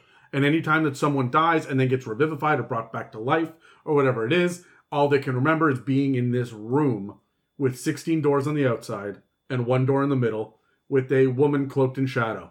Wearing an orange apron. Why? Well, it's doors, so I like everyone's like a Home the Depot. I like what you're saying, but You're just a dick and a half. And not like in length or girth, but in smell. So I like what you're saying, but I think I would make it very mundane, almost like the Oracle from the Matrix. Yeah. Like you come in. So, but everybody who's died close to you on that realm would all go there. But, maybe one gets revivified, and so they get to go back, and then you might try and go back, but you haven't been revivified, and she'd be like, oh, no, honey, not you. Oh, you can open You that. have to go through that You can door. open that door, but it just leads to the pantry for you, for someone else. And that's the thing about your cleric is they're always opening doors, trying There's to legit find. a character in Matrix that does that, the Keymaster. Nobody gives a fuck about the Matrix sequels, Dan, Then why are we talking about the Oracle? because Terry brought up the Oracle Yeah, because he said something that would be relatively mundane. And frankly, the only keymaster that I acknowledge is looking for a gatekeeper. Exactly. So that's it for this episode of the It's a Mimic podcast. Dan, if you'd like to support us, you could head over to www.itsamimic.com and hit our fancy donate button there, or tell your friends and the rest of your D&D party about the podcast. We're available on iTunes, Spotify, and YouTube, as well as most podcast apps. And don't forget to come back next week when we're returning to the conversation about beholders, fantastic. Ooh. including Zombie Beholder and Death Tyrant. So we're still on the same theme. Nice. Happy October. I'm It's out. Halloween. Thank you for listening to another It's a Mimic production. Inquiries, shoutouts, requests, and mailbag questions can be sent to info@itsamimic.com. All right, so you guys know when you're running a module or you're doing some sort of campaign that's not based around the gods. It's not some sort of Asmodeus is breaking things or Cord is on the warpath or whatever, and you don't really have a plan. Like, the gods are there, but they're not a factor. And then you get a cleric or a paladin or someone just sits down and says, this is my god, and they kind of build their character around them. How much of that do you inject into your story as a general rule? Like, kind of by the broad strokes here, how much of that god as a DM are you investing into this character who may not make it to the end, who is one of the handful of people at the table and is really a side quest? It's a subplot. How much time and effort do you put into it? Let's roll dice. I want to hear what you guys have to say. Got a 19. 19. Oh, we're re-rolling, Terry. Well, I Okay. got a 7. I got a natural 1. 14. All right, Terry, you're up first. I think I don't think I'm putting that much into it right now, but I think I would like to put more into it. Considering the gods are always there and ever present and have their own agenda, I feel like it should be injected into the game much more. But I think as you go through the levels much more, because level 1 you're insignificant to the gods. By level 17, they're starting to pay attention a lot more. Yeah. So end of tier 3, tier 4, I think there should be divine intervention somewhere along the way because you are much more significant to them now. So when you see someone show up with a cleric or a warlock with a patron, Right. you know that you're handcuffed a little bit as a DM to have to address this at some point. Yeah, I think you are. It's one of those. It's like glass half full, half empty. Well, thing, right? everybody has their Handcuffed. own personal perspective on Yes, it, right? I- so you, Terry, do you feel handcuffed by it, or is that Don't an feel opportunity? handcuffed or- by it. I see it as direction for inspiration. Okay. And it's still up to me how much I want to put it in, but I think it's more fun for that player if you can just sprinkle it in here and there, even if it's just a moment where they can have their little role play and the cleric can go, "See, from my god," and everyone goes, "No," and walks up. Yeah. Yeah. For me, I kind of view it as a chef would in a way. That's going to sound really pretentious, but I don't know a better metaphor here. Don't know how to not be pretentious, Dan? I don't know how to put this to a better metaphor. When you're building a campaign, it's like you're building a cake. You're putting in the basic ingredients, and you know the same things are got to be in there in every single one. You're going to need your flour, you're going to need your egg, you're going to need your sugar, all that other stuff. You're going to have to do it. But depending on what your players require, what your players are bringing to the table for desires and wants are different little spices you're going to throw in that cake, and that's going to change what the campaign tastes like. So You're really going balls deep in this. no. metaphor. So here's my whole perspective. You talk about flavor. If somebody is coming into a campaign and they've got a cleric or a warlock or they've got a particularly religious fighter, yeah, man, tell me in your backstory that's what you want, and I will focus more on it.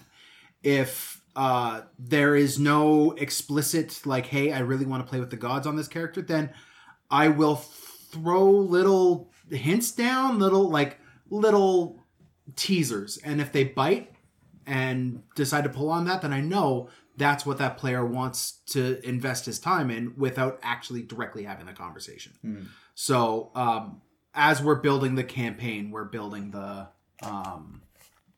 world together. Yeah, I can get behind that. But how much do you put into it?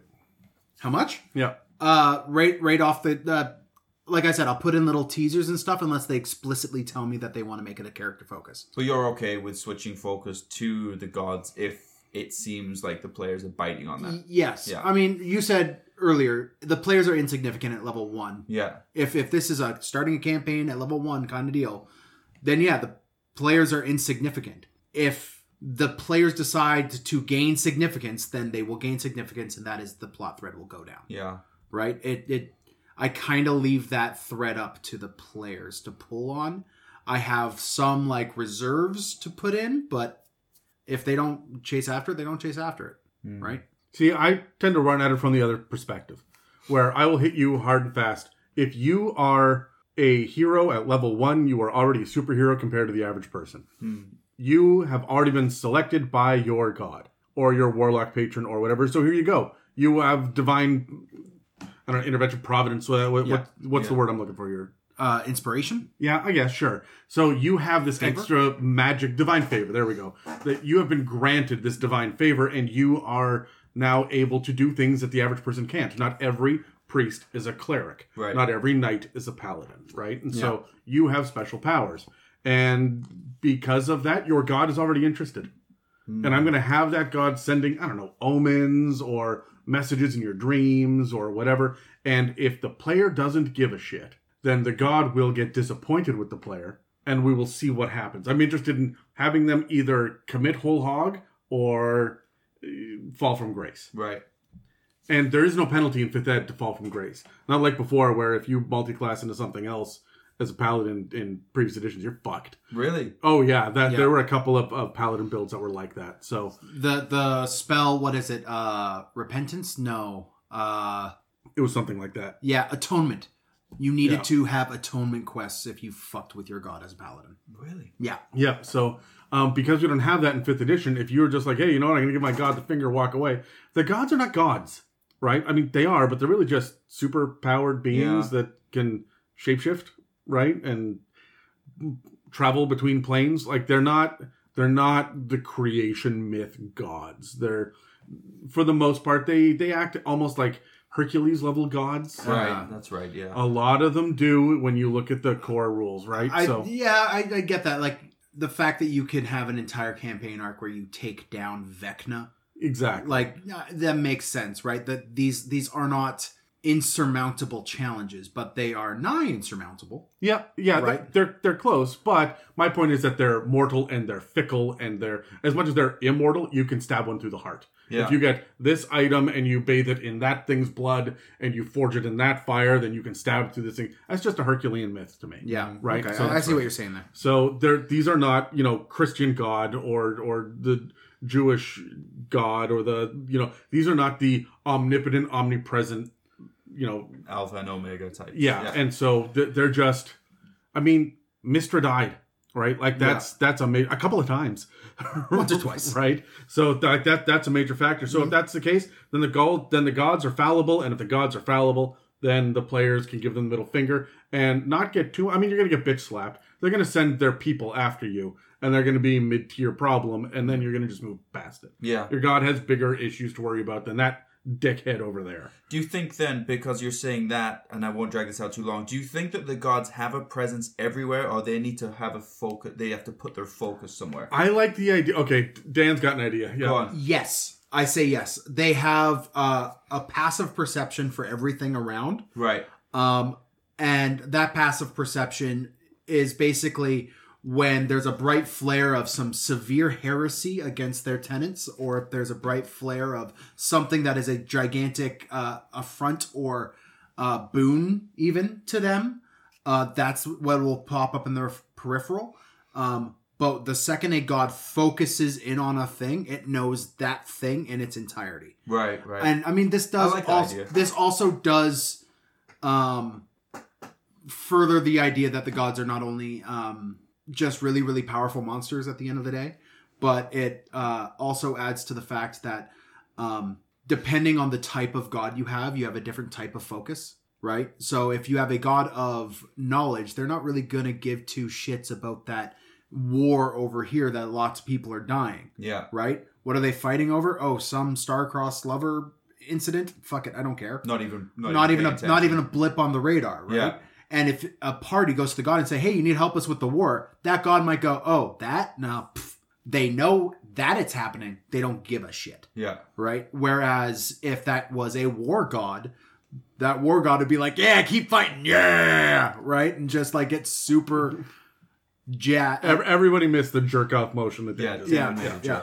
So I kind of agree with Dan to a point. I think about it if the world is a giant map that you put out over your war room table. It's a giant map of the world, and wherever there's a temple, there is a little Christmas light that pops up. Right.